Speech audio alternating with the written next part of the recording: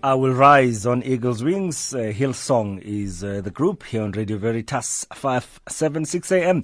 And so time for Father Russell Pollitt as we discuss what is happening in our country and, of course, in the church as well. Father Russell Pollitt, Director of the Jesuit Institute.org.za. Father. Good morning. How are you today? I'm fine, and yourself, Khanya? I'm great, thank you. So it's a beautiful morning, apparently cold as well. Too bad. I was up earlier and out, and didn't think it was as bad as the last few mornings have been. Okay, so that's good then. But you should know, because you must have got up in the middle of the night. In the middle of the night, yes. And the last 2 days I didn't, so I think you are in a better position than to comment on that one. So, Father, a few things that we'd like to look at today. Of course, this now calls for President Jacob Zuma to step down at the launch of the civic organization's Future South Africa. What's the story here? Yeah, it's very interesting here, Khanya. Like, we're seeing more and more voices that are asking or saying that Zuma must step down. We're hearing Pravin Gordon come out now and said that. He said that at that joint meeting of religious and civil society the other day at Rima Bible Church. I noticed last night on Twitter, Derek Hanekom was calling for Zuma to step down. I noticed that Nkosi Khoza is also making a lot of noise about Zuma. She of course has faced death threats. I mean, she said at that same gathering that she's only got a month to live. And I noticed yesterday that Zizi Kodwa, the spokesperson for the ANC, came out and said that she's let the ANC down because this is no way to treat the organization. Yes. Which is kind of very interesting as well. So there seems to be, despite all the politicking around the policy conference and the talking about, we've emerged from this conference united, we've emerged from this conference, more determined, to ensure that certain things are done in the country, like the fight against corruption. I mean, we're starting to see that was all very much just a media hype, I think, as most people suspected, and that, the real issue is that there's still a lot of division in the ANC. There are a lot of factions in the ANC. There's a lot of unhappiness in the ANC. It's really a party divided against itself. The key sort of person who seems to be at the very pinnacle of this division is the president himself. That's not to say that if he had to step down, everything would be hunky-dory and we would all be very happy, because I suspect that there's a whole faction there that one is going to have to deal with. And there's been this firing of, people in various places, like SASSA. The minister there refusing to comment on that, saying that, that by asking her for comment, Dlamini, that we are harassing her or harassing her or whatever she said. I think she said harassing, not harassing. And one says, no, actually, it's not, harassing you. This is calling for accountability. So I think that the ANC really does face a much bigger problem maybe than they did even a month or two ago. There is a real sense that the wheels have come off, and that the little what do they call those trainer wheels, they put on kids' bikes. Even the trainer wheels are not helping them to balance anymore. I mean, the wheels have really come off, Mm. And perhaps another question then is, people, we as Christians, there are all these civic organizations coming, starting this movement or calls for President Zuma to step down. As the church, of course, SACC has also said something. The Jesuit Institute has said something. I think the Catholic Church has also said something. As people that just attend mass or go to a church service and so on, what would be your recommendation to us as South Africans, Father? The thing is, I think we need to inform ourselves of what's going on. See, the problem around these kinds of issues are they're very emotive, and they can be very divisive. I mean, this is the genius, so to speak, in the system, that, the president is still the president, because in many ways, let's face facts, many people in this country still believe in him, and many people in this country still support him. We can't deny that. This would be crazy to suggest that everyone's against him. He has his support base. And very often these sorts of things are not out of a rational, knowledgeable, our reactions, are not out of a rational, knowledgeable position. We have to be very careful about what we read in the media. We've seen this emergence of fake news. We know that many media, unfortunately, push ideological propaganda to suit their position or whatever the case is. So I think the first thing we've got to do is we've really got to sit back, reflect, and be informed about what is going on in the country. And my sense is that many people, many Catholics, are not informed. In fact, I hear often from Catholics, I don't even read the newspapers anymore because it's all just bad news, And this is not, a real tenet of our Catholic faith is to engage in what is happening around us, engage in our context, And so we cannot actually live out our faith if we're not engaging in our context. So let's inform ourselves. Let's find out. Let's ask questions. Let's listen to different sides of the story. Let's look at, for example, statistical data. How since 2008, the economy of this country has not been on stable ground. And let's look at the effects of that economy not being on stable ground. Let's look at the effects of, for example, the millions or billions that are leaking from government coffers. People who sit in our benches who are religiously, faithfully paying tax every month. And that money is being used, to do all sorts of things to benefit a few, so let's inform ourselves first of the situation. I think that's important from all sides. And the second thing is we need to understand more clearly Catholic social teaching. And we often joke and we say the Catholic social teaching is the best kept secret of the Church, that people don't know about it. Let's understand.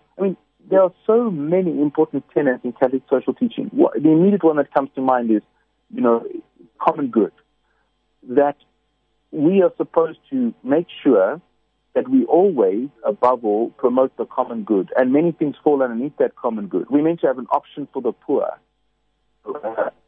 And it always, as Pope Francis pointed out again recently, corruption at the end of the day affects the poor the worst. The poor get affected the worst. So let's understand Catholic social teaching. Let's use the tools that have been given to us. And then let's talk about ways that we may proceed. And this may be in all sorts of different ways. This may be, in raising awareness, in burning up with things like this movement. It may be saying, okay, we need to step back and do some voter education.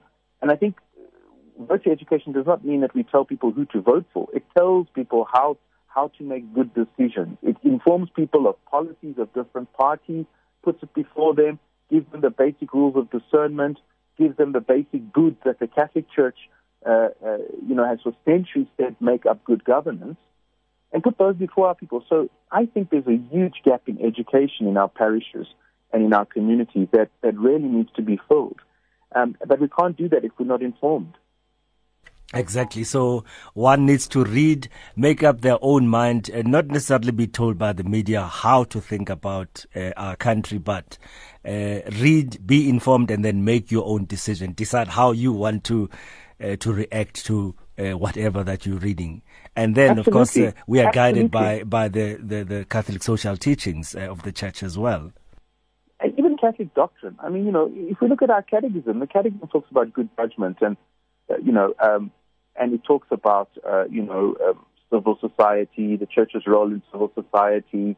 So for those people who think that Catholic social teaching is a little bit too progressive, or on the left of center, well, it's not just Catholic social teaching. That in many ways has got a long, rich history, and it would be really worth studying. But just basic Catholic catechism as well about the role of the Church in society, I think that's very important. And I want to add, about the media thing, because I think that for most of us, where do we get our information? We rely on newspapers and TV, but we're living in a time where we've got to be, unfortunately, even suspicious of that information that's given to us. Let's use a church example.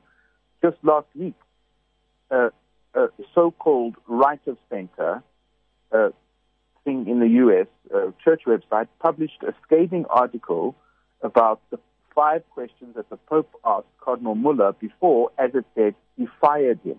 Yes. 2 days later, Cardinal Muller came out and said that's a lie. He never said that to anybody. And those 5 questions were never asked to him by the Pope.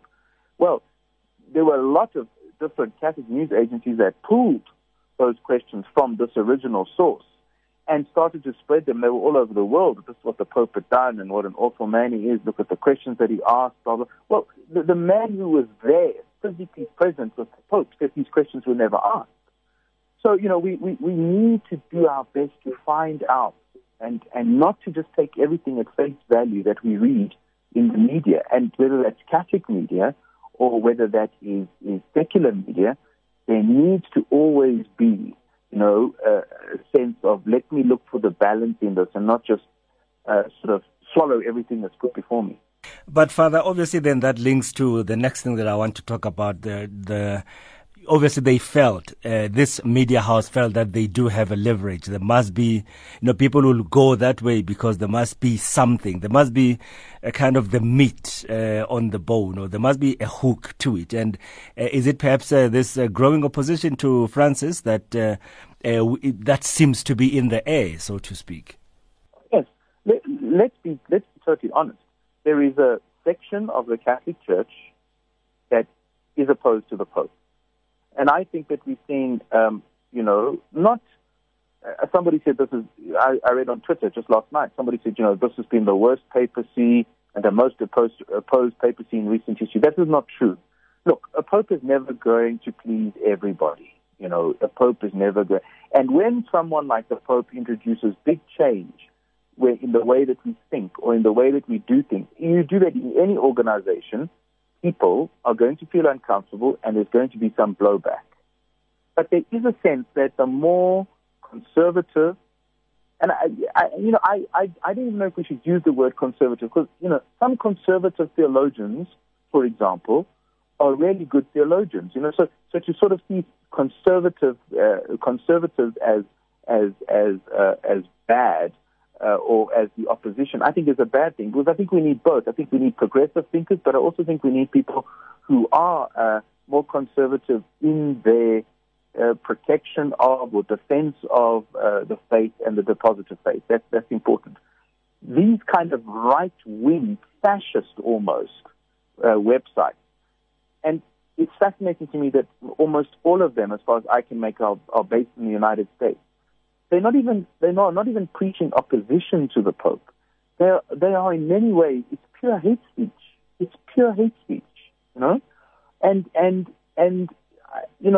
there is this sense that there is a certain section of the church that is very unhappy with Francis. That same section, who were kind of happy with Benedict, also thought that Benedict didn't go too far enough, So I think we need to see these things in perspective. I think there is a growing opposition amongst those right of center. I think that there is a lot of blowback from people who are working in Rome, partly because there's a sense of insecurity, there's a sense of the unknown. It's not business as usual, and this has unsettled people. And the way that we react to this is by being defensive, and the way that we react to this is often as well by sort of saying things which in one way or another will damage the reputation of the person that's making us feel uncomfortable. And Father Russell, I think looking at the time there, we just need to conclude it. You've written this article for America magazine about this Commission for the Promotion and Protection of the Rights of Cultural, Religious and Linguistic Communities in South Africa. It's the report to Parliament recommending that all religious practitioners in South Africa be registered under umbrella organizations. This, of course, has tax implications, and these, of course, these organizations then would be recognized by the state and subject to peer review committees. Yeah, I mean, it's a crazy thing in many ways. The more I think about it, the more it's crazy. So basically, they want to regulate religion. I mean, that's what it boils down to. They want to try and control religious practitioners, and it's springing out of those kinds of stories that we heard about pastors spraying doom in people's faces or telling them to eat rat poison, not to take their chronic medication. So this committee did this inquiry, and now as a way of trying to combat that, they are suggesting that, we regulate religion, for lack of a better way of putting it. Well, this is nuts. Some of those things that those people did. If you spray poison in somebody's face, this is a criminal act. And so the law already provides for ways of dealing with that. You do have to wonder, this is just a side question, if you went to a church where the pastor sprayed doom in your face and it affected people negatively, why the hell would you go back the following week? I mean, it does say something about the people that go to these kinds of practitioners as well. But that's another story. The worrying thing about this whole thing is that there's a conflict of understanding of what it means to have freedom of religion in South Africa, which is enshrined in our constitution, you see. So some people believe that religious freedom is absolute, and they would say that it's even more radical evangelical Christians would say that religious freedom is even above the Constitution, which is a dangerous position to take. It's not the Catholic position. Other people, would see religion as completely dependent on and subject to the state. This is what happens in places like China. But the growing thing here, and the thing that we need to watch is, as the churches suddenly are sort of seeming to, maybe present more and more opposition to government, to call them out, to take a prophetic stance, is this a way that government is trying to control religious expression and the religious sector so that they can clamp down on the religious sector when they confront what they seem to think is abuses in society and by the state? So is this a way that the state is trying to shut down the voice of religion if religion is becoming, criticizing those in power? And I heard somebody say, you see now what these new churches are doing to the mainline churches. Because this decision, obviously, those examples of doom pastor and, the other pastor who made people eat grass and so on, those are used as the leverage then from this commission to say, this is why we want to do this. But there have been mainland churches that have been there for years and years, the Catholic Church, over 2,000 years. But this decision then affects them directly as well.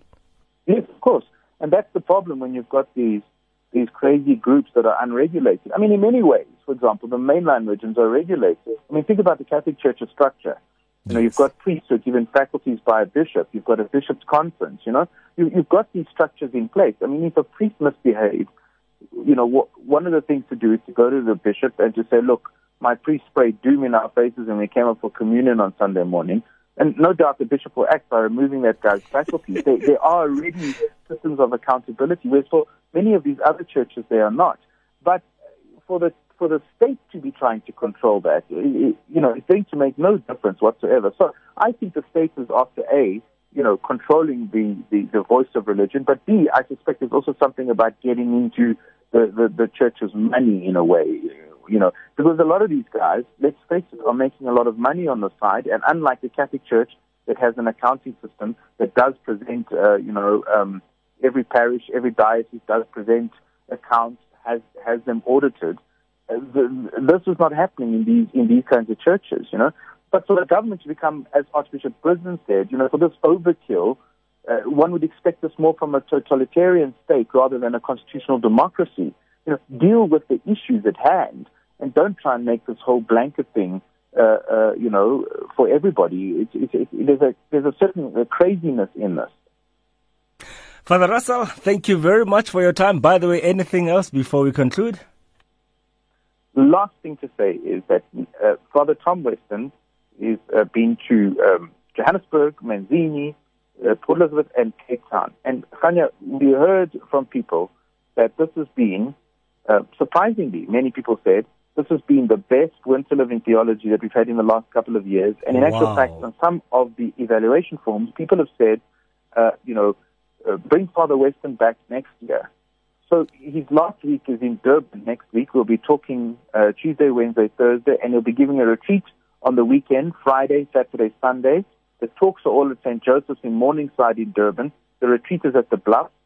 if in any way you have missed Father Weston or you have not heard him talk, I can assure you he is a wonderful speaker. He's very entertaining. He says some extremely important things. People all over the place have found it helpful. If you can, get to Durban next week to listen to Father Weston talk about addiction and recovery. It's not just for addicts, but it's for their family, their friends, for pastoral workers, for counselors, for anybody wanting to know anything about that world of addiction. And it's not just addiction to alcohol and drugs, but he even sometimes talks about addiction to electronic devices and social media. So really an all-rounder in terms of that. So Father Thomas Weston, of course, and if people want to want to know where you are and so on, Father Russell, can they just email admin@jesuitinstitute.org.za? Yes, indeed. That would be the best way to do it. Or give us a call, 011-482-4237. That's 011-482-4237.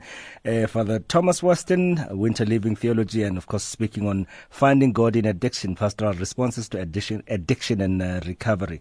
St. Joseph's Parish in Morningside. The retreat, Father, is it for anybody? Retreat for anybody. We've had people who have been addicts themselves. We've had members of their families.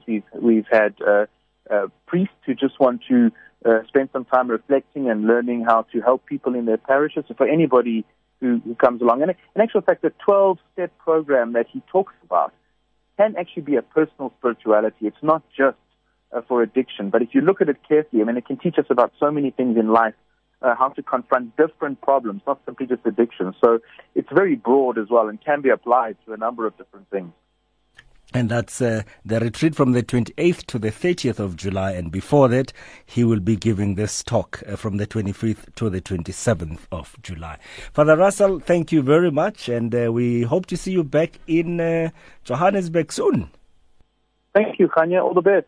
God bless you.